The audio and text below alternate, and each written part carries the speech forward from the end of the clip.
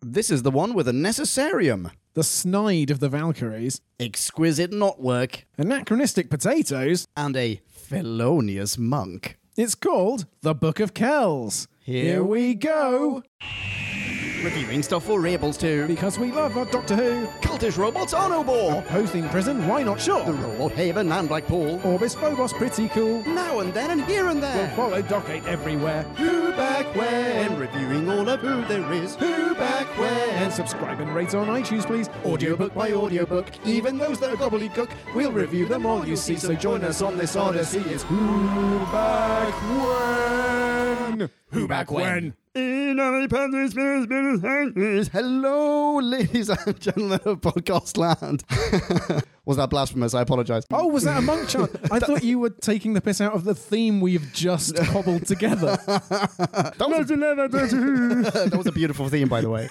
Oh, I feel like I just killed my own joke. But anyway, welcome to another fantabulous episode of Who Back When, a Doctor Who podcast. Or Doc Past. Correcta Mundo, that lovely voice whom you have heard not only speak, but sing. Correcta Mundo. Belongs to Drew. Hello, Drew. Hello, Leon. Oh, I gave it away. Oh, spoilers. Yes, that's right. I am Leon, and today we are going to be talking about The Book of Kells. Yes. Written by Barnaby Edwards, released in September 2010. Nice. Who back when, bringing you the deets.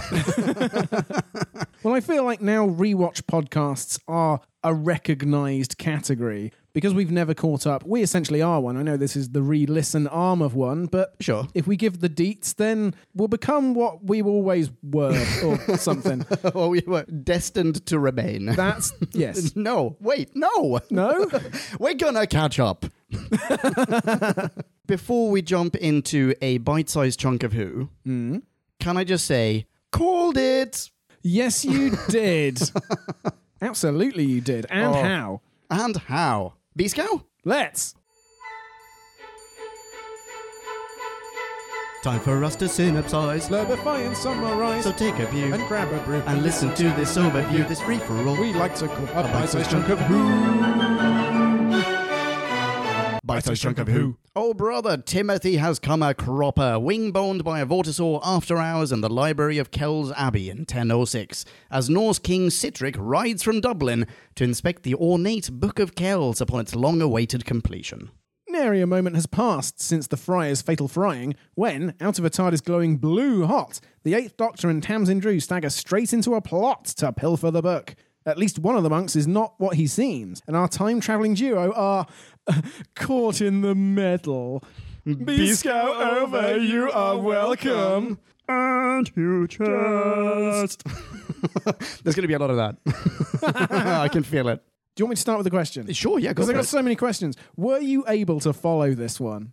Not the first time properly. I listened to this twice. Yeah. And, I mean, I followed along with the story. I mean, I think I did. But there were definitely times the first time I listened to this, which, again, I listened to on a bike the first time. The second time, I actually sat down and I listened to it properly. Maybe you need to rethink your listening environment. I know. But there were definitely times where I went, wait, hang on, which monk is which? You know, who's Patrick? Who's this? Which name belongs to which character? Yeah. Also, it doesn't help that Olaf and King Sihtric sound incredibly similar. I disagree. You don't think they sound similar? I don't think so at all. Oh, but you're more attuned to Scandinavian accents. I feel like King Sihtric, his pronunciation is brilliant. What's the chap's name? The chap who plays King Sihtric, his pronunciation is top-notch. Yep. And the chap who plays Olaf, maybe not so much. King Sihtric is played by Terence Hardiman, Ah, yes. who we have met before on Doctor Who. Oh, have we? Yes, we have. In 2010, he was the hot property. He was the hot ticket. He was in The Beast Below as right. well. Wait, whom did he play? He played Bartholomew or something. Oh, yes, he's the chap in charge of electrocuting the whale. Yes, he is. And as we have said in that episode, he was also the Demon Headmaster. Yes, that's right. And actually, I've gone into a lot more review of him. We will get to Olaf. So yes, King Sihtric, Terence Hardiman, has also previously played an abbot. Oh, really? Abbot Rodolphus in Cadfael with Derek Jacobi. The Jacobi. I believe that's the only way his name can be uttered. Yes, well, Correctly. correctly. I should have said, Sir Derek. But yes, you get the idea. Yes, definitely. Actually, I'd written in my notes, I must pay due respect to Terence Hardiman's attempt to create a medieval Norwegian with a tinge of Irish hybrid accent, because he was consistent and he was understandable, and I thought he did a pretty good job. I think they all did a very good job. I just felt that the chap who played Olaf, already forgotten his name. Nick Brimble. Thank you. Nick Brimble. He sounded like someone who maybe had heard someone pretend to be Scandinavian on television. What do you mean, Leon? Yeah. I mean, for all I know, that is an authentic accent from 10:06, but yeah. In the post-credits, behind-the-scenes interview bit, there was an interview with, already forgotten him, Citric. Terence Hardiman. Thank you, Terence The Demon Hardiman. Headmaster. The Demon Headmaster. I'm just going to refer to him as that. Or Bartholomew. And he was said to have sort of channeled Max von Sydow. Yeah. I can hear that. It sounded authentic. It sounded really good. The other one, yeah. I don't know whom he was channeling. And you've also forgotten his name already, right? Nick Brimble. Nick Brimble, of course. Who could forget Kidding Nick me? I Brimble? remember. Yeah. Sure. Just like Bartholomew. Nick Brimble has done previous Big Finish adventures. I'm not surprised. He was in Max Warp. Ah. Which, as I recall, JD loved. Oh, okay. I think so. Well, I mean, JD loved this entire season, and I think we're beginning to see why. Do you want to say high level how you felt about this one? Well, I wouldn't say it was a 5. Nowhere near. I wouldn't say that either. But I did like it. Yeah. I think what JD meant was the way the season dovetails together and the arc. It's like a 5.0 arc, because we also know who else is going to come bounding in later in the season already. Yeah. We don't know how the season finishes. We weren't certain that this was the monk. I was pretty certain this was the monk. Yes, you were. But there are still 5 adventures. There is a long wait. The monk could die next week. I don't know what's going on. Unfortunately, I didn't look ahead, but I looked up the monk just to see what else has he been in, blah, blah, blah, the character. And by the way, I should offer up an apology, because I think on this podcast, on some prior occasion, I have said that the monk appeared in The Time Meddler, and I think I said The Chase. It's not The Chase. It's The Daleks' Master Plan. And I wanted to see, wait, have I really misunderstood that? Yes, I did misunderstand. Well, I did misremember that. But I also saw which future stories he will be in. Oh, really? Audio stories. Oh. And for that reason... Don't tell me. I'm not going to tell you. I'm not going to tell you. But for me, I'm still a virgin idiot. What I can tell you is there's a tremendous amount of stories, audio stories, with the monk. Yeah. Not just 8th Doctor Adventure stories. I mean, there are tons of ranges of Big Finish stories, right? And some of them might take place before this even, who knows? Yeah, it sounded when the Doctor was listing some of the places he'd seen the monk, it sounded like more often than he'd been on telly. No, that was Daleks' Master Plan. Well, that was both of those. All of it, Stonehenge and... Stonehenge, I think, is in Daleks... Oh, maybe. And there was a volcano, and there was Egypt, and there was the Battle Egypt of is Daleks' Master Plan. and- Battle of Hastings is Time Meddler. Oh, okay. Stonehenge, I'm not sure about now. That might be another audiobook. Maybe. Yeah. No, I don't think so. I think I read in the trivia that this is the first time since the Daleks' Master Plan that character has been used. Oh, right. I think so. Actually, the after-story interviews would seem to bear that out. Right. Because they did sound like they were resurrecting him for the first time. It is theoretically possible that they already had some other stories in mind and that he therefore dropped some location that they intend to visit at a later stage. Yeah. But with the exception of Stonehenge, which I'm not now sure about, I'm going to say probably most of that was Daleks' Master Plan. Okay, cool. Well, you've already answered my... No, you haven't answered my next question. My next question was also about pronunciation. Okay. Did you like Paul McGann's pronunciation of Gesundheit? Oh, I don't remember. Oh, I guess when she's covered in chalk. And she sneezes. Yeah. I didn't think about it. It sounded very considered. Oh, nice. He clearly had you in mind. I would like to believe that Paul McGann does nothing half-heartedly. Does nothing without consulting his mental image of you first. I don't know about that. What would impress Leon? I mean, a man can dream. I'm going to stride across this railway station. I mean, I was just shuffling, but I'm going to McGann my way across it. My goodness, did he McGann. Yeah. My goodness, did he McGann. And I was there. I was still a smoker at the time. Oh, I remember it like it was yesterday.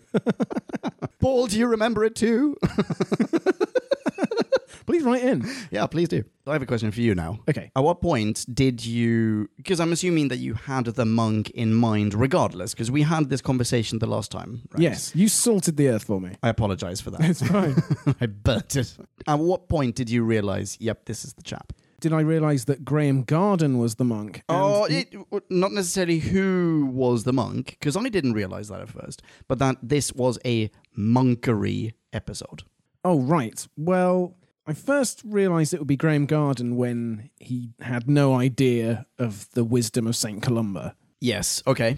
This was the scene where he says, I only know it in the original Latin. Is that the one? Yeah, exactly. And he's able to just come up with a lie, and you can hear that he's lying because he's not hiding it particularly well, because he's just enjoying lying too much. Yeah, I agree. And actually, this is also a testament, because I recognized him in that scene. I figured this must be it. Yeah. But this is also a testament to the fact that at this point in listening to the episode for the first time, I don't know who's who.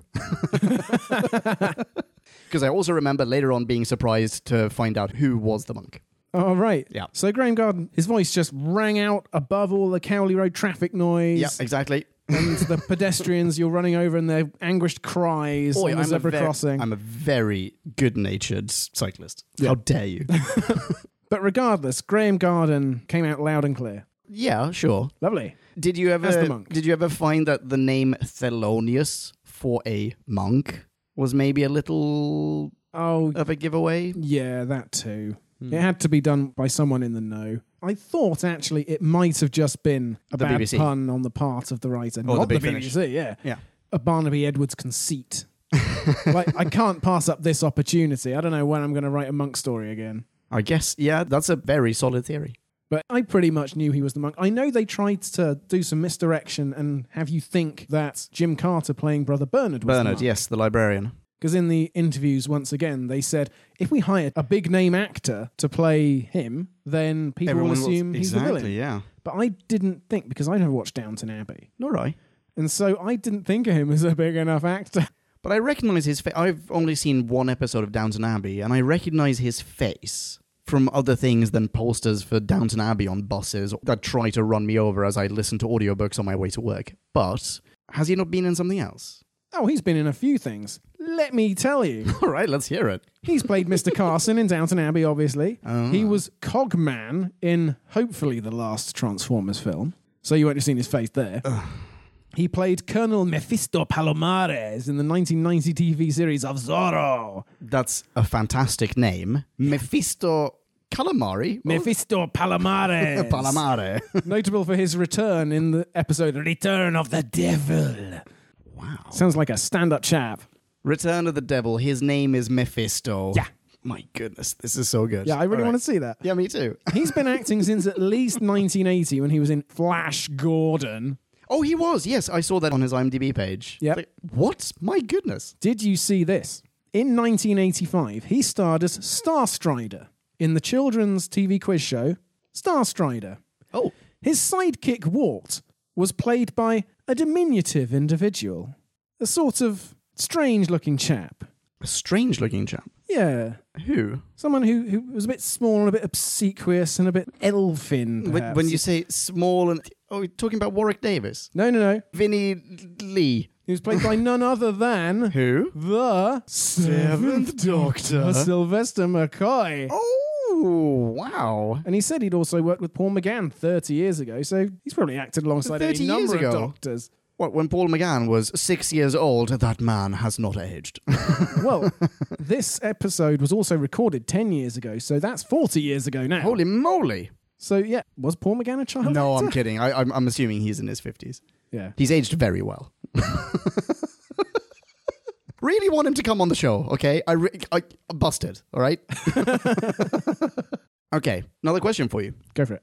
This is probably something that I brought up in the last review that we had of an audiobook, that Tamsin Drew may just have been a stand-in for Lucy Miller in what at the time we theorized was originally a Lucy Miller adventure. Oh, yes. In this one, clearly that's no longer the case. You say that? I mean, maybe it has been repurposed, but my question is, and I've made some notes one way or another towards the rating section of this episode, how do you feel about her now? Do you feel like she's actually chiseled out a character of her own? No, I feel like that less than ever. Really? And part of that was confirmed by my listening to the after show interviews, because this was the first episode she recorded.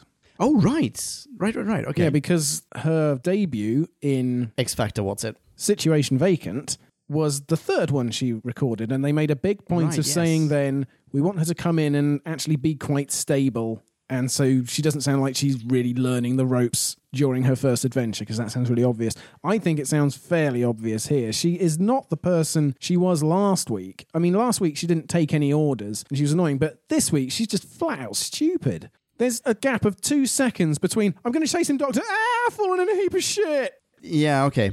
Yep. I guess maybe you could make the argument that she didn't expect there to be a shithole. Yes, true.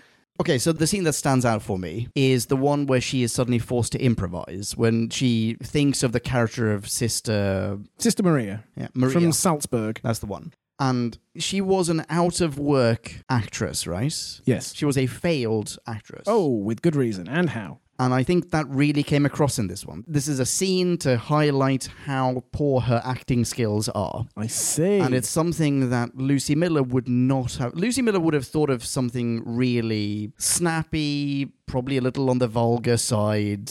Yeah. Not necessarily believable, but because of the slapstick nature of Lucy Miller, the characters she was interacting with would probably believe her. Yeah, or just be overawed by her bluffing. Yeah. Her bluffness. Sure. Or possibly she would then kick them in the shins and run off, and that would be it. Yeah. But in this one, there was an excuse for part of her character's backstory. And that I felt was good. Like, finally, we get a little bit of Tamsin Drew. Yes, there is also a lot of drama school chat in this episode. I mean, don't get me wrong. I also find that the line is very blurry, very thin between the two characters. But there were a lot of references to, just cultural references, that Lucy Miller would not have had. Yeah. Sorry, I just cut you off there, didn't I? No, you basically finished my point for me. Oh, you're welcome. I retract my apology. But yes, I spent most of last week going, ugh, Tamsin Drew, my namesake. When are you going to live up to, my lofty levels? I'm still not convinced. How did you feel about her across the episode? And I'm not saying Nikki Wardley is doing a bad job. Nikki Wardley She's doing a great job. Yeah, she's giving it with gusto. Yeah, no, I think she's great. But the character as such, okay, maybe this is not the best episode for her. Maybe this is a character who is not done right by, because she still hasn't had an episode that properly showcases her range. Yeah. In this episode, she was very often just a damsel in distress. I mean, she was a klutz. She would fall into a shithole. She would fall down a chute.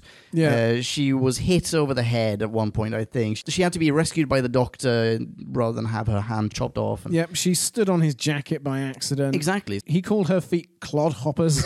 Which is great. He laughed when he was dumping rainwater down He did her. it again. Yeah. It was very slapstick. Right? And that's not as worthy a treatment as most companions usually get. And perhaps they thought we can do it now because it's a bit more familiar. Or possibly this is the first time that we're recording with this person. Let's not give her too much before she settles in and has a rapport with her co-stars and so on. Okay. Oh, Yeah, no, maybe. be. I'm just... It's probably both, isn't it? Yeah. There's another actor in this, by the way, whom we've encountered before. Do go on. I have no doubt that this is somewhere in your trivia. Brother Patrick is played by Ryan Sampson. Ah, yes. Whom Continue, because I did not get this until I listened to the interviews. Ah, okay. He portrayed Luke Rattigan, not the inventor of Facebook, in the Sontaran Stratagem. Yes. And whatever the other one was called. I would never have guessed that these two voices came out of the same gullet. Nor I. I'm really quite impressed. Yeah. His Irish was entirely consistent to the point where I thought it was a bit of a stereotype, but not on his account, on like the casting team's account. Sure. Because I thought, oh, an Irish monk called Patrick, he's singing in a flawless accent as well. The guy's got any number of skills. The guy's a double threat. No, very impressive. Really good stuff. Bouncing back to the behind-the-scenes stuff, he was a little bit more down-to-earth than Terence Hardiman. Yes. Only in the sense that Terence Hardiman went, actually, it's a marvelous coincidence, isn't it? Because, you see, I have actually been on Doctor Who before, so I am quite well chosen for this part. That is not how Terence Hardiman came across at all. He said, well, I thought I might get to the end of my career and not get to play anything. And I've been called twice in 1 year and I'm over the moon about it. Oh, okay. All right, I take it back. I say, I'm on a bike. Okay, I'm on a bike. I apologize, Terence Hardiman. You better watch out. He's still the Demon Headmaster. He played the original Demon Headmaster in Return of the Demon Headmaster just last year. Which I'm sure I mentioned when we last encountered him. I have no experience of whatsoever. Right. Well, don't watch it because you'll be hypnotised. I think that's what's led to Brexit. Oh. Yeah, I think it started then. Bloody shame, isn't it? Mm. Damn you, Terence Hardiman. It's not okay. And there is one other actor, Ash Hidminster. Yes, right. How many times did you listen to this audiobook? Twice. Did you suspect anything the first time? Of Brother Lucianus, I hate to say, not one whit did I suspect Brother Lucianus. Nor I. Hey! Yeah. Here's my friend who's as dumb as me. Yeah. And the voice sounded perfectly realistic the first time. Yeah, it did, didn't it? The second time, after having heard the behind-the-scenes trivia... Knowing what you now know. Yeah, knowing that it was actually her voice vocoded as opposed to separate actors, I couldn't unhear it. It sounded like the weirdest fake voice ever. It did, and also you could pick out her delivery and her diction and her rhythm. Definitely. Yeah. That's a good thing. That's a lovely thing because, I mean, as I said, I didn't suspect a thing the first time around. No, not even when Tamsin Drew was saying, oh, Lucianus is lissom, isn't he? And then, oh, Lucianus cried like a girl. Yeah. And the fact that Tamsin Drew was able to rugby tackle Lucianus at all. Yeah, there is that. Having been physically extremely ineffectual up to this point, apart from knocking Brother Bernard in the head with her clodhoppers. So, yes, it was an amazing twist, though, wasn't it? It really was. Yeah. And it's a post-outro scene. I really hope people stayed on for that. Yeah, rather than just going, here's the TARDIS sound. Yeah, Flick okay, to the next turn one. it off.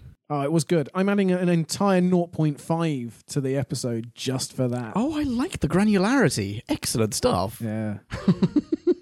No, it was great. And that's what I mean. Lucy is coming back.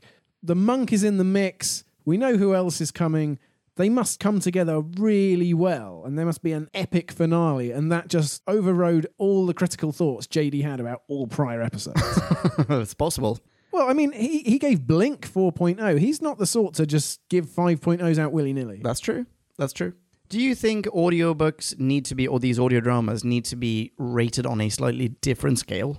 I am rating them on a slightly different scale. I'm rating them far more charitably than... Yeah, I think I am as well. No, you're not. You're giving them 1.8s and saying, my past self would have given this a 1.7, but I'm far more evolved now, so 1.8. Oh, okay. First off, shut up. Secondly,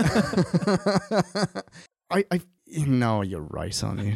Damn it. In my head, I do feel like, at least when I'm listening to them, I have endeavored to be slightly more open-minded about it. It's a format that comes with so many challenges. Yeah, in the reviews themselves, you are completely even-handed. It's only in the ratings where my past self, less wise than my present self, Drew. Yes, less wise. as we will learn tonight. Yeah, tonight's the night, Podcast Land. 2.1. I'm just going to write down 5.0 right now. Thanks, JD. But yeah, I slate it all the way through and give it a high 3, and you give it a low 2 and love it. You're right, it does require more leniency. However, the number of sword being drawn sound effects that you hear in this episode... Are there really that many? There's like a dozen of them. Really? Yeah, the King's doing it, Olaf is doing it at various points. It was the same thing every time. Oh my goodness, you won't find that sort of stuff in Operation Pandorica. No, not at all. Bom, bom, bom.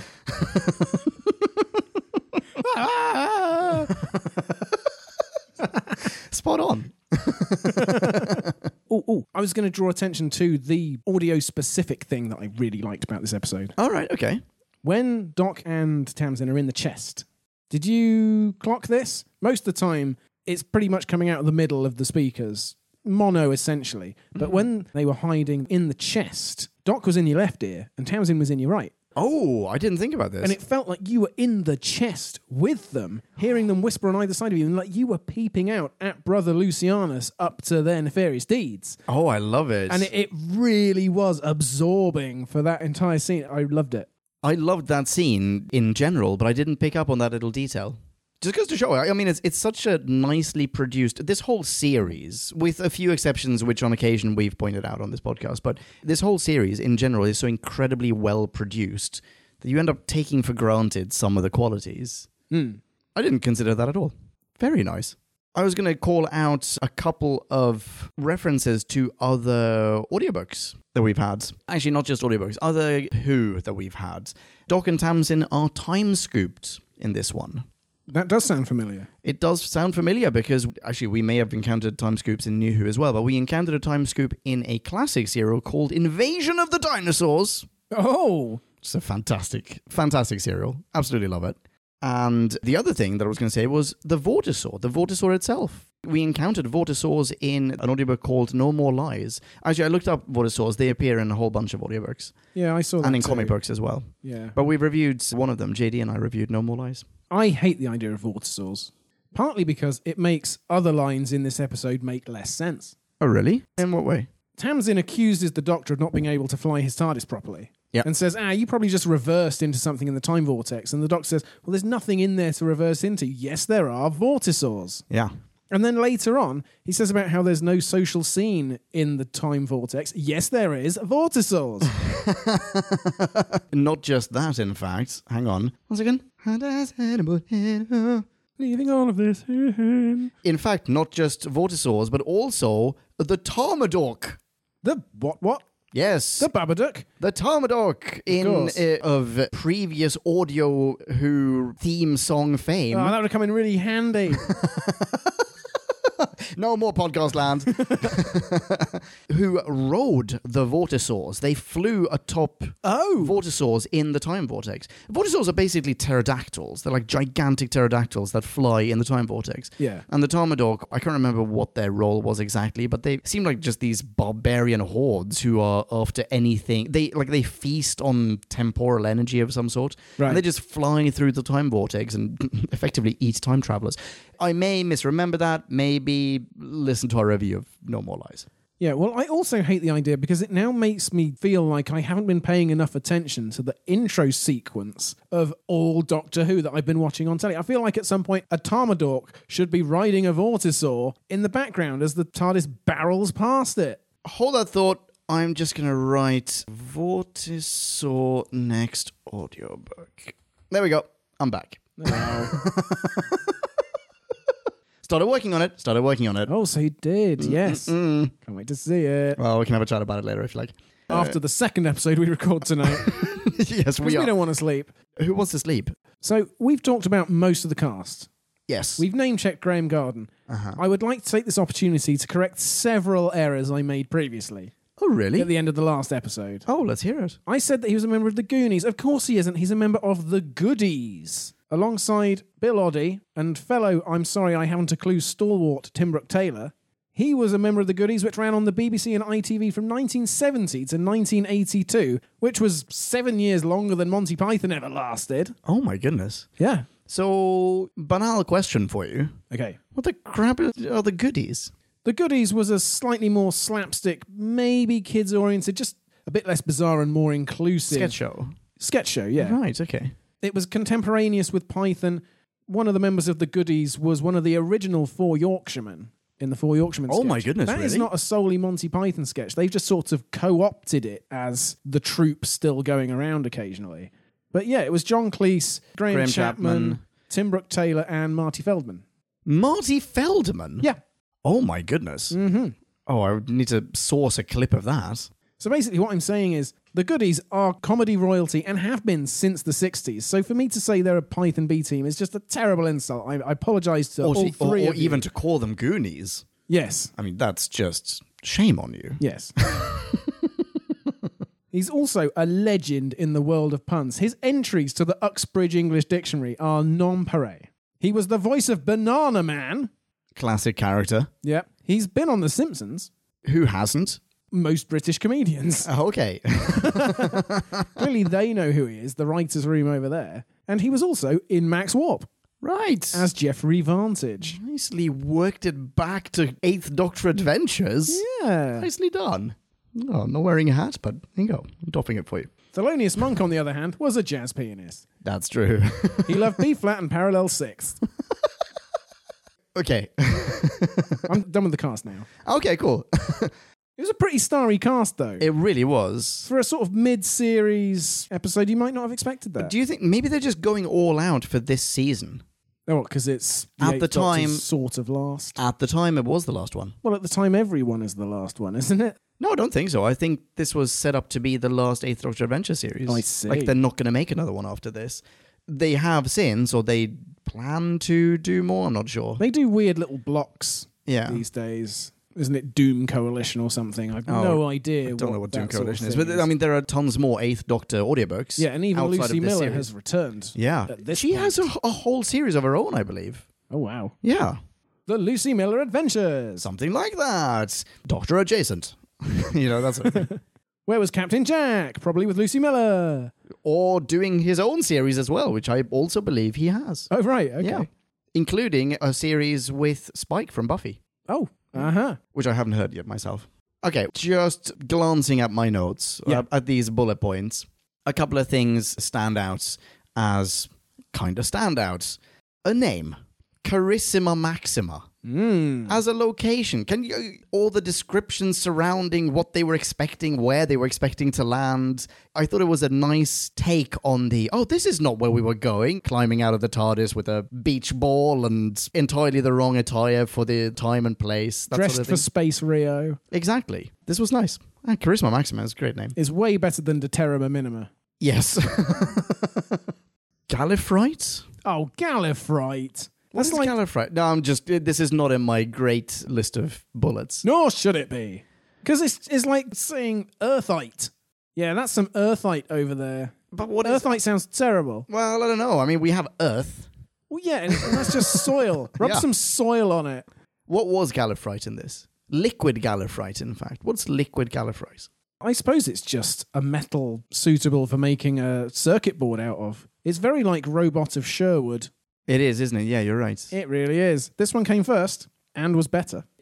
I was going to say. But I mean, even the circuit board element was better. That circuit board element made absolutely zero fuck all sense. Well, yeah, melting all the gold that the peasants don't have into gigantic circuit boards that may be used as fuel. Yeah, made no sense. Yeah, whereas this one, it's for a crashed TARDIS. Great. And you get the most skilled monks, the most precision engineered people on the planet at the time working on it. I thought that was really clever. Yeah, I agree. I wonder something now, actually. Oh? So this takes place after the Daleks' master plan. Okay. I'm trying to remember what happens to his TARDIS at the end of it. Because at the end of the Time Meddler, the Doctor fucks with his TARDIS. He steals a component that makes the TARDIS tiny. Like, it makes the TARDIS as small on the inside as it is on the outside. Oh! Which is a lovely idea. Yeah. So, sorry, spoilers for Time Meddler, but it ends on a shot of the monk opening the doors and, like, peeking in to the TARDIS. And his head is as large as the door. Oh, that's funny. So it's really, really nicely done. Yeah. But then, obviously, he can travel around space and time in the Daleks' master plan. Oh, so the Time Meddler comes first. Time Meddler comes first. Then we get to this one, where the monk is saying, actually, he took components from his TARDIS to... he needs to repair his TARDIS. Yeah, he needs a new directional unit. Exactly. Oh, it just seems unlikely, but I must be misremembering, that two monk serials both ended with the Doctor stealing a component from the TARDIS. Yeah. Just But seems this odd. time it'll be a different component. He'll never see it coming. Yeah. He's not going to bolt everything down. Absolutely not. No. I really like the ending, by the way. I like the idea of Tamsin Drew doing the old switcheroo, giving him the wrong component, and thus sabotaging his TARDIS. Yeah. Yeah, that was good too. It was nicely done. And actually, good acting on the part of Tamsin Drew. Yeah. As in, the monk didn't suspect anything. No. And McGann sold being hoodwinked by it as well. Yeah. Like, he got angry. That was plausible. I could buy it. It's as though Tamsin Drew's performance at the end of the episode, or of this double audiobook, whatever, is Paul McGann, and her first performance as Sister Maria is Withmill. Okay. Right? Sorry, You know it better than me. Paul McGann references. Yeah. But, yeah, okay. Like, she proved herself in the end. Mm-hmm. Maybe she can exit the TARDIS now and actually pursue an acting career. We can get Lucy back. Yeah, that's her redemptive arc. Yeah. She's going to be top of the bill at the London Palladium at the end of the series. He could just drop her off in a time when there are not quite as many competing actors on the stage. Yeah. People are going to be really impressed by her. I've been meaning to ask about the meddling monk. Uh-huh. You've seen him in a couple of serials, Yes. and you love him and the idea of him. I do, yeah. So how does Graham Garden measure up as a new monk? If this were a new Doctor, this would be what we were leading with. He was less playful. Oh. He was less playful than the TV monk, I felt. The TV monk is almost like, picture a Batman villain. Oh, yeah. Like an Adam West Batman villain. Whack, whack, whack, whack, whack, whack. Yeah, just incredibly clever, very intelligent, no scruples whatsoever, but a little bit of a caricature of a person. Mm-hmm. And very often has to talk his way out of a situation because he's almost too clever for his own good. He will get backed up against a wall and then he will use his wit to talk his way back away from it. But in this one, he was maybe a little bit too composed. Oh. Too in control. Oh, I don't know. I mean, he had to weasel his way out of being backed into a corner by the king a couple of times. Yeah, I still didn't feel it quite as much as I did on TV. Okay. The fact that Lucy Miller towards the end, or Lucianus towards the end, can talk about herself as the brains of the operation. Yeah, the clever one. Exactly. And not have him say anything to the contrary. Suddenly switches the Time Lord companion role between the two. Yeah. And that felt a little bit more monkey. Oh, okay. Like, it felt a little bit more like, oh, yeah, because he's the master, but as a buffoon. Does he have the same sort of, oh, things are going wrong, but I'm still a jolly fellow. Just glad to see you, Doctor. Well done for figuring everything out.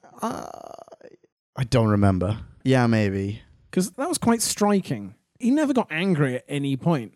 I mean, he said blast. He was a bit frustrated when his TARDIS wouldn't work right at the end. But apart from that, he was just bumbling along. I mean, that definitely feels a little time meddlery. Mm-hmm. So playful, so happy to just be committing a crime. Like, oh, isn't this great? I'm gonna steal it. I have a time machine, but I'm going to put together this incredibly elaborate plan to just steal one thing that is bejeweled. He doesn't need to. He does not need to. Yeah, he could fly to a diamond planet. Yes. Yes, exactly. He's just happy to be out and seeing his mates. I really liked it. I wish there were more villains like that. He's a better class of villain. Well, you might get more of him. Well, I'm really glad that he's coming back. Yeah. Because when that post-credit scene began, I was just happy that, oh, good, he did survive, and we will get more of him. Yeah, exactly. But that wasn't the point of it after all. Okay, I have a question for you. Okay. What did Darren Green from Two Doors Down want to show Tamsin? Well, while they were playing Sardines, Uh-huh. are you acquainted with the rules of the game Sardines? Nope. Nor I. I feel like this is an older generation sort of parlor game. Let me Burn. look it up. Hey, what? No. Oh, burn on other people. Yeah. You're old, Tamsin. Is what Drew's trying to tell you. This was 10 years ago. Right. Sure. So, because I know nothing about anything, I'm on Wikipedia. Oh, it's just hide and seek? What? Sardines can't just be hide and seek. I feel like it should be pack as many people into a confined space as possible. That's what I thought. And then once you are jam-packed up against someone else, it's a very small movement for you to do something awful. Oh, right. Oh, right. Okay. That's what I thought Darren Yeah. Green was getting at. Right. I mean, I assume that a dick was involved. Aha. Okay, let's hear it. Sardines is a game similar in concept to hide and seek, but the finder joins the found in their hiding place. So I suppose the last person to find the group of sniggering children is the loser. So there are multiple people looking. Yes. Right. This makes sense. Very good. And so while they're huddled together waiting for the rest of the gang, Darren Green sees his opportunity. Right. That's awful. Yeah. Right. Okay. Good. Well, I'm glad we got to the bottom of it, so to speak. Maybe it was his bottom. It might have been. It might also not have been anything of the sort. It could also just have been like, oh, have I showed you my pet frog? You know? Yeah. Or my Matchbox car collection. Exactly. Yeah. Or my conjoined twin that is sort of hanging off my hip. I don't know. Yeah. It's still better than a cock. I agree. Although the conjoined twin might have one, so you know. The delivery of this line is definitely designed to make you think of a dick. But Or something vulgar. is that something just vulgar. us thinking that other people listen with minds pure as the driven snow? I don't think that's the case. You cannot conceive of a mind that wouldn't think of dicks. Correct. you are right. I also think that if this had been Lucy Miller, the doctor might have gone, yes, I get it. And then she still would have finished the sentence. A dick. Yeah, I feel like that would have been in character. I'm a bit disheartened I didn't get to meet Lucy Miller at her most risque and earthy and...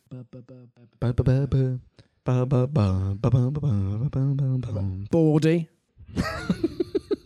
Well, you can always go back. Yeah. And you can always go forward as well. I mean, there's clearly going to be more Lucy Miller. And as said, she even has her own series. Yeah. Okay, so right at the beginning, should have said this 50 minutes ago. Brother right. Timothy Yeah. is an excellent screamer. He is a champion hollerer. Do you not think? Remind me of a scenario? The scenario is he's found the Vortisaur in the library. The Vortisaur is ailing. And it's the classic... something awful happens. Oh, right, at the very, very beginning. Tune. Yes. Yeah. And most people, just like in the Blackpool one. Death in Blackpool. Yeah, Death in Blackpool. Yeah. The guy has given the alien, or whoever it is, a lift and wants to chuck him out. And the alien's like, I'm not having any of that. Basically kills the guy. And the guy's, and it's nothing like Brother Timothy just shrieking his head off. Yeah. It's really something. I wonder if he's sitting in the sound booth. There's someone, a producer on the other side of the glass, and Brother Timothy just goes, okay, here's what I want you to do. I want you to pull down every knob. Pull it down as close to zero as possible, because I'm freaking going for it. Yeah. And they're like, okay, yeah, all right, we're going to do this. We're going to do this. Sorry, neighbors, because the Big Finish production team also has neighbors. Yeah. And then he just wails. Mm-hmm. Oh, I can see it. Yeah. Everyone applauds. Someone brings in a cake. And I'm especially sensitive to this after Peter Zunich reviewed Pandorica and correctly identified that we were too... Polite, yeah. Thinking of the neighbours when, towards the end, we're like, Yeah. But yeah, Brother Timothy, no qualms. Next time, fuck the neighbours. Yep. And or we record earlier in the day. Yep. We record those scenes. Or And we invite them round for crowd scenes. And or we write no screaming into it. Oh, what fun would that be? That's clearly not going to happen, podcast Screaming and a ton of dicks. Not necessarily adjacent. That's the title. We got ourselves a title. That's a two-parter. Screaming, part 2, ton of dicks. Don't worry, Podcast Land, it's way more than a two-parter. It will be. Bloody hell. I've got some trivia for you. Oh, please. This comes from a novel called No Future. I shall read this from TARDIS Wikia. Okie doke. And perhaps you can help me with one particular word in it.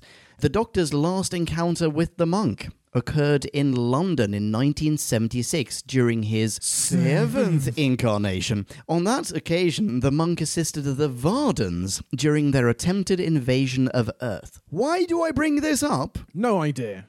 Because we just encountered the Vardens. Oh. Yeah, in our latest classic. The Invasion of Time? Correctamundo. They are the first invasion force. Oh, wow. Yeah. Pretty Cool. sure they also only occur once in Classic Who. I like how... I mean, maybe this is just testament to how interwoven and self-referential all the Doctor Who stories are, but it seems like whenever we do a recording, we either link it back to the one in the other channel we did, or there's something in the new episode that aired that week that picks up on it, or is a parallel of it. You're right. There are a lot of references back to parallel Who. That's what happens. Maybe that's just something that happens after nearly 60 years of it. Yeah, I've already met the Return of the Spiders. Yes, you have. In fact, maybe this is something... Oh, but this was a novel that I just read some trivia about. But maybe this is also something that is more prevalent in non-TV Who. TV Who is perhaps more likely to invent new aliens, with the exception of Cybermen and Daleks. And Zygons, maybe. Yeah. In New Who, certainly. But in non-TV Who, in order to link it to that franchise that you know and love and that you can visualize, maybe a simple cheat is to reuse one of those aliens. Oh, definitely. And thus, you automatically, just by virtue of the craft, reference yourself. And everyone knows what a pterodactyl looks like, so with a Vortisaur, you're also fine. Problem solved. Yeah, exactly. Well, I remember, to jump back to Lucy Miller, or Brother Lucianus, Yeah. do you not think, on the second listen, that knowing that Brother Lucianus is Lucy Miller, that Lucy Miller is a bit shit in this episode? Oh. She is just walking along, talking to herself, letting Tamsin track her, and then gets rugby tackled by Tamsin, gives up the book immediately. Tamsin basically lists all of Lucianus's flaws at the end of the episode, and they are many, and I thought Lucy Miller's better than that. Yeah, and also she's meant to be the brains of the operation. Yeah. Does this seem like Lucy Miller to you? Yes. Yeah? Yeah, because Lucy Miller was not a brilliant tactician or an unstoppable warrior. Mm-hmm. Lucy Miller was a chav with a heart of gold. She was Rose, but charismatic. No, she was... wait, that was a terrible thing to say. Effectively, that's what she was. Okay. She would stumble. She would say the wrong things. I'm not saying she's infallible. I'm just saying, I assume this follows all her travels with the Doctor. You'd have thought she'd have learnt a thing or two. This seems like amateur hour. Yeah. And is she also that arrogant to be saying at the end to another Time Lord, I'm the brains, even though I've just had the worst week? Still the brains, though. Can you remind me how the last encounter with Lucy Miller ended? It ended with her and Doc on Blackpool Beach, and he'd breached her trust one too many times. Right. And she was going to go off and travel around Europe. Okay. Basically left him standing there, I think. Or Yeah. one of them left the other there. And now all of a sudden she is conspiring against the Doctor. So it would seem... Maybe not knowingly. I mean, Yeah. when she asked towards the end, what did he look like? Was he handsome? Blah, blah. It might be that she genuinely didn't see him. Yeah, he didn't see her because, as I said earlier, Clodhopper Tamsin was standing on him in the chest. But could it otherwise be that she's being manipulated somehow? Has the monk found some way of... I mean, is the monk playing the Doctor by kidnapping his former companion because she has knowledge, she knows stuff about what the Doctor's up to, and maybe using her to track him, or, you know, he's somehow using her for his nefarious plan contra Doctor. Yeah, and that would fit with him not contradicting her when she says, yeah, I'm the brains of the outfit, because Exactly. he's letting her ego run riot. Yeah, and in fact, it's a compliment to himself because he has planned her, he's programmed her to be the brains of the operation. Yeah. This could also be an explanation for why she's a bad guy. She's evil in this one, and maybe also why she is more fallible. Maybe, but intent doesn't correlate necessarily No, with that's true. effectiveness. No, you're right. No, I don't know. There could yet be a twist Yeah. where the monk said, oh yeah, the Book of Kells was stolen in history, right? And I'm just like the Doctor, so we'll go and sort that mystery out for ourselves. She might think she was doing a good thing. I don't know why she needed to be in disguise. Yeah, I do, because you can't have a woman running around a monastery. But what's going to happen that... I don't think she would do that. Okay. And also, it's such hypocrisy as well. If she left the Doctor because her principles dictated that he had not been honest and open enough with her, that it's worth sacrificing this life of adventure and learning countless things about time, the universe, life, everything, only to then join forces with someone else who can open up much the same horizons for her, Yeah. but commit crimes. But he's not told her their crimes. He's an out-and-out liar. The Doctor is trying to live the life of a good man, occasionally failing, whereas this guy is just flat-out deceiving her. Okay, but we're obviously going to end up in a situation where the Doctor and Lucy meet. Yes. As in, without a holographic, whatever it is that she's wearing. Corset and wig. Good old-fashioned corset and wig, which the drama student couldn't see through. Wait, that was it? There was nothing else? Well, and the vocoder. Yeah. Oh yeah, hell to pay. That was good. Was it? Okay. But, well, yeah, I thought it was fun. Okay, fine. No disguise, and the Doctor is there, she can see him. Yeah, I'm expecting her not to act like herself. Yeah, that is definitely the most likely outcome. Right. But I'm just saying there could yet be a twist in the tale, so I don't think you got it all figured No, out. I Podcast land. absolutely... / Leon. I absolutely don't Just think so. because you predicted the monk one time, suddenly you can prognosticate. I also did not predict Lucy Miller showing up in this. That's true. Yeah. My mind was blown when that reveal came. Yeah, that was really good. And I felt that having piggybacked on this channel for the last 3 of her adventures, you've been with Lucy from the start. This was momentous, surely. It absolutely was. Can you imagine the danger I faced rushing through traffic on my bike when that reveal came? Careening or careering. Yeah. Your mouth wide open, pigeons flying into it. Oh yeah, every single one of them doing a double take. Yep. Very good stuff. It would be like Rose coming back and being evil. Yes. Now, Yes. wouldn't that be a thing? I mean, it would. It kind of was the bad wolf thing. We had Rose. I mean, someone in the image of Rose. Oh, okay. Yeah. Oh, okay. It's not the same. No, you're right. It's not quite the same. But no, I agree. That would be a good parallel. Yeah, Bad Wolf wasn't as sinister as Lucy Miller going, "Goodbye, Lucianus." Hello, Lucy Miller. Perfect. And also, thank you. Now I don't have to do a soundbite. That was perfect. Lovely. Anything final before we jump into ratings? I'd just reiterate how articulate and charming I found Graham Garden. Just ever so slightly oleaginous and shifty. But on the whole, I'm really looking forward to hearing more of the monk. And he is quick with a pretext. I enjoyed pretty much all of those. I would say that he made Terence Hardiman seem very pedestrian by comparison. That may have just been his delivery. But did you not find that when he was talking about the 11th century political ramifications of the blah blah and Brian Boru and Yeah, it was incredibly undramatic. It didn't make for good television, I was about to say. It wasn't particularly fiery. Yeah, he sounded like he was really concentrating on getting the accent right. But he did. He did. My goodness, did he? Yes, did he it was ever? perfect, but to the detriment of fire and performance. Yeah, but the character wasn't written to be particularly interesting. We'll give him fewer In fact, lines then, 'cause he neither had one of them was. loads. Neither one. I agree. Yes, that's also very fair. I haven't found in previous audiobooks that my mind wandered quite as much as in this one. And there is lots that is interesting in this one. I'm fairly interested in the 11th century monastic life, just as an unfamiliar milieu. Glad I didn't get to the bottom of my bottle before trying to say that. Yeah, otherwise, it's just like, oh no, please. Please, come on. Something happen, please. I'll take another shoot at this point. Have Tamsin fall down another chute straight onto Brother Bernard's head and catapult that head through the false wall that is just beyond his head. Oh dear, that was a bit much, wasn't it? That was a bit Scooby-Doo. It was very Scooby-Doo. As was her falling into the shithole. Yeah. Oh, I haven't said about how Jim Carter was good, actually. Which one was Jim Carter? Brother Bernard. Oh, right. Yes, of course. Downton Abbey. Yeah. He has a way of delivering lines that is befitting of a head butler at Downton Abbey. Yes, he does. But, I mean, he does so in this one as well. He seems like he is incredibly well-mannered compared to the rest, who are occasionally dreadful people despite their roles. But he does also get really angry in this one. Is he the guy who says what the blaze is?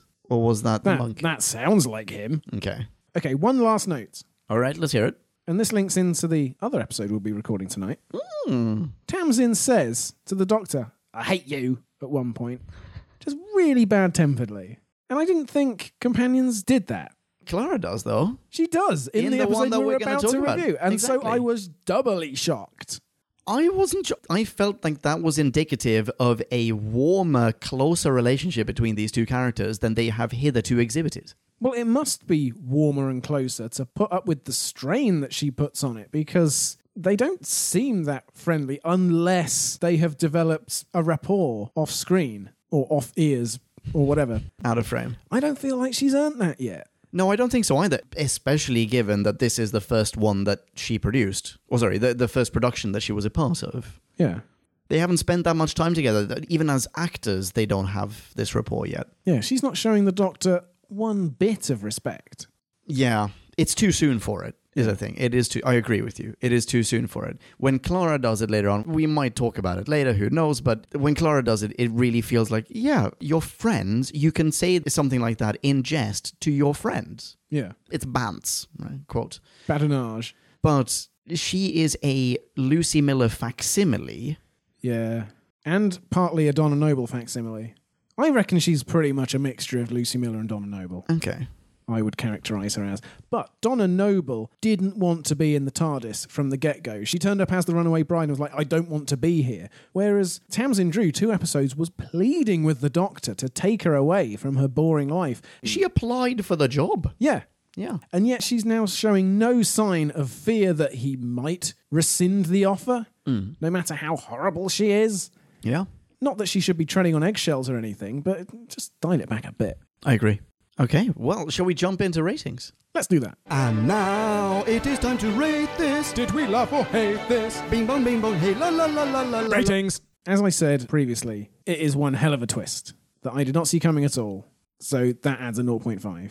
This episode used the same. Here's one big surprise, i.e. the monk. So the second surprise is a double surprise. A, that there's a surprise, another surprise, and B, that it's an even bigger surprise than before, which Fugitive of the Jadoon would turn into like a triple. So well done them. I'm going to give it a 3.8, up from a 3.3. This serial did a really good job of making it seem dark and damp and dank and dingy and oppressive. Throughout, it was rainy and there were candles, and I was right there in most of the scenes. My mind did wander when King Citric started on another of his stately orations about how the Battle of Leinster led to turbulence and I could drown in the uprising waters, and there were these bloody Valkyries. Whenever Citric went off on one, please... There's no queen who can shut him up. None of his subjects have the power. Oh, it was dreadful. So I didn't like many of those bits, which is a shame because I love the Demon Headmaster. But every time Graham Garden was saying something, I was filled with expectation, and most of it was realised. I could have listened to him read out the whole thing. Tamsin, no, still a source of irritation. Both irritated in her delivery and irritating in my reception of it with all her bumbling and sarcasm. We didn't really need that. It didn't add much. It was fun to listen back to how Doc never got to see Luciana's face and to hear Sheridan Smith or Ash Hidminster. Yeah, that was good. So 3.8. All right. Excellent. Okay, so I had only written a couple of bullet points before we started recording, and I just supplemented them. But the first thing that I had written was Doc and Tamsin have great bands. Oh. But now you have opened my eyes and ears to the inherent hubris of their rapport. So I'm no longer quite so convinced. Whoops. No, that's fine. This is what happens when we review stuff. Something that I did write, however, and that I do still agree with, is that while Tamsin is more eloquent and does indeed possess a marginally broader horizon of cultural references than Lucy Miller, I still don't think that there's a huge difference between the two. She is a facsimile. I agree with you. Not that different. There's nothing aside from her acting and that one scene that I highlighted before. Really not that much that makes her a character in her own right. Which is a shame because I think Nikki Wardley does a great job. But yeah, just to highlight a couple of things. They're in similar situations. They're equally competent and or incompetent. They even both have a habit joke in this one. Yes, they do. Yeah, which effectively bookends this episode. Tamsin's habit joke is very close to the beginning, and the other one is in the post-outro sequence. They are the same character. They might as well be. But I am kind of glad, in contrast to you, I'm glad that we do have Tamsin, because I feel like just to have the opportunity to pit these two against each other offers the narrative scope that it normally is only afforded to, my long-lost evil twin stories, right? Which we might get here. I would like to see some sort of very brainy fight between the two, where they both have a Time Lord at their disposal. One uses her acting chops and the other one her chaviness, and they meet and clash in the middle. It's going to be great. So like Doctor Episode Who, Pokemon. 9. Yeah, Episode 9 go to hell. Charizard. Yeah, perfect. Anyway, to be honest, after one listen, I would not have been able to review this properly. I'm not sure that I did anyway, but I definitely would have been able to at that point because I found it a little bit too chaotic at times. A second listen, however, revealed that there's not actually that much to review here. Oh, there's a bit of to and fro, back and forth, a bit of intricacy in the old how Tamsin thinks that Brother Bernard is the one who's getting it wrong and he's in league with Lucianus, and so she's going to get a hand chopped off. Yeah, I didn't think that there's that much in it. I agree that there's lots of tension in that scene. I even singled that out in my notes before. That scene, I felt genuine peril, even though I know that nothing's going to come of it. But I still felt, oh wow, this is an exciting set piece that they're setting up. But that was it. The rest is fairly monotonous dialogue, literally just trying to set up the next plot point, setting up the next plot point, and there aren't that many plot points, possibly because it's limited to one location and a very short space of time. Yeah. Very short space of time. Does this all happen within the space of a couple of hours or something? Yeah, definitely a single night. Yeah. So not as elaborate as many of the other ones that we've had. So what remains for me to say is really just that, possibly because of the limited scope, Doc, usually Paul McGann's 211, here he's at a stable 7 on the Paul McGannometer. The ancillary characters are well acted, not particularly fleshed out. Those that are fleshed out are kind of fleshed out in the wrong places. You mentioned the meandering soliloquies on politics and yada, yada, yada. The production is very good, though, I thought. The unsheathing of swords didn't bother me, and the ambience was spot on. My goodness, that twist in the end. But most of all, so much fun to revive the monk. Mm-hmm. So, could you please do me a favor and read out the rating that I wrote for this? I believe that's a 3.8. Yes. Please believe me, that's a 3.8. Yeah. For slightly different reasons than you. Yeah. But still. Also, I'm overcompensating because of what you said in the beginning. I really want to be generous here. Different reasons, wildly different trajectories, same result. Correctamundo. I've got 2 more points. Okay, let's hear them. Yep. Is it too late for me to change my rating? No. We had a Doctor Who in this episode that I really liked. Oh, wait, I missed it. Which one was it? It's when McGann thinks that Brother Bernard is the monk, and he's saying, I've been a thorn in your side throughout your past. I've met you here, here, here. I am the Doctor. Who? Bernard comes back with, who? Because he doesn't know who he is, so Doctor Who works. I love it. I missed it. Yeah. Why did I miss it? I love those. I will give that one a pass. More than a pass. A hearty handshake. There's another point. Okay. Potatoes, anachronistic potatoes. Oh, yes. See, potatoes are a New World crop. They were brought back once the Americas had been discovered by Walter Raleigh or whoever it actually was. Oh, so true. So what are they doing serving Lucy Miller some sort of fermented potato drink or What would something? they would have used apples or something. Yeah, they called it something like poutine. Yeah. I couldn't actually hear what it was, so I couldn't look it up. That is Is a brilliant that- observation. The only thing I can think is that the monk is doing some more meddling. Love it. Oh, it almost deserves a 0.1 for that, just for that. Potatoes arriving in Ireland 600 years too early. So for that reason alone, I will forgive it, just in case. Brilliant. Listener minis, Now let's hear from Podcast Land. max 250, or it would get out of hand. Bing bong, future Leon here with a listener mini that was submitted after we recorded. Apologia, by the way, Podcast Land. We recorded this one at very short notice. And then it went to Drew to edit, and now it's come to me to drop. And somewhere in between, we received this fantabulous mini review by Chris Zarella. Hello, fella. Hi, Chris. Chris says, I've been waiting several incarnations of the Doctor for a straight historical, and I felt like I almost had it. I loved when Doc 1 or Doc 2 would get stuck in historical events. However, when the monk came on board, I was not disappointed. He really starts to tie the story arc of this series together. I really enjoy the ensemble cast as well. Of them, I give high praise to Terence Hardiman, who plays Rassilon in the Gallifrey audio range, and Jim Carter, whose only other Who connection is that his wife did voice work in The Girl Who Waited. Ooh, interesting trivia, okay. I still dislike Tamsin, but we've got progress because I didn't say hate. Put that on a cover. Spoiler, adds Chris, she finally grows on me and I'll have good things to say about her at the end of the series. Highest rating yet this series, 3.3 from Chris Z. Very nice stuff. Thank you very much. An excellent mini as always.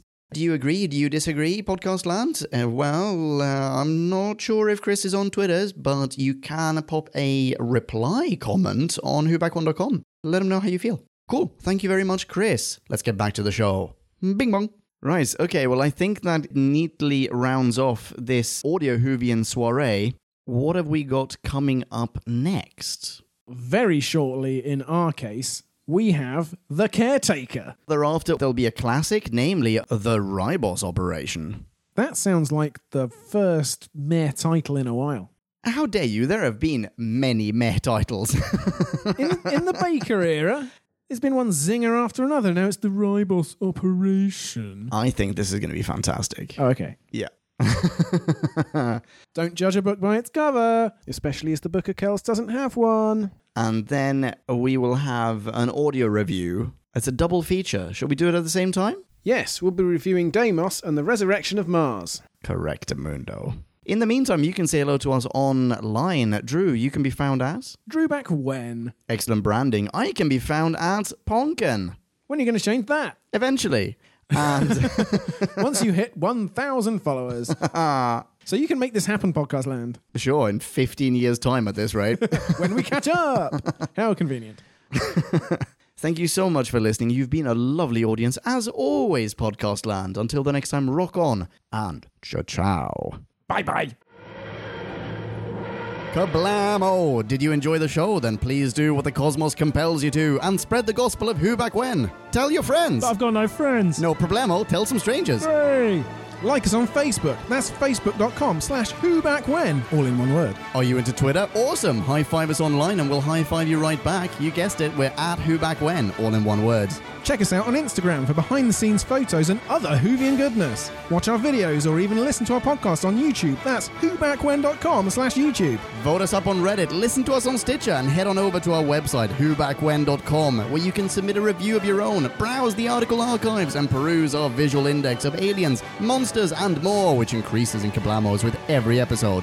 And lastly, give us a rating and review on iTunes. It helps our show get noticed and earns you lots of karma points. That's it. Rock on and be rad and excellent to each other. Catch your earballs in our next Who review or bonus episode. Until then, ciao. Who Back When?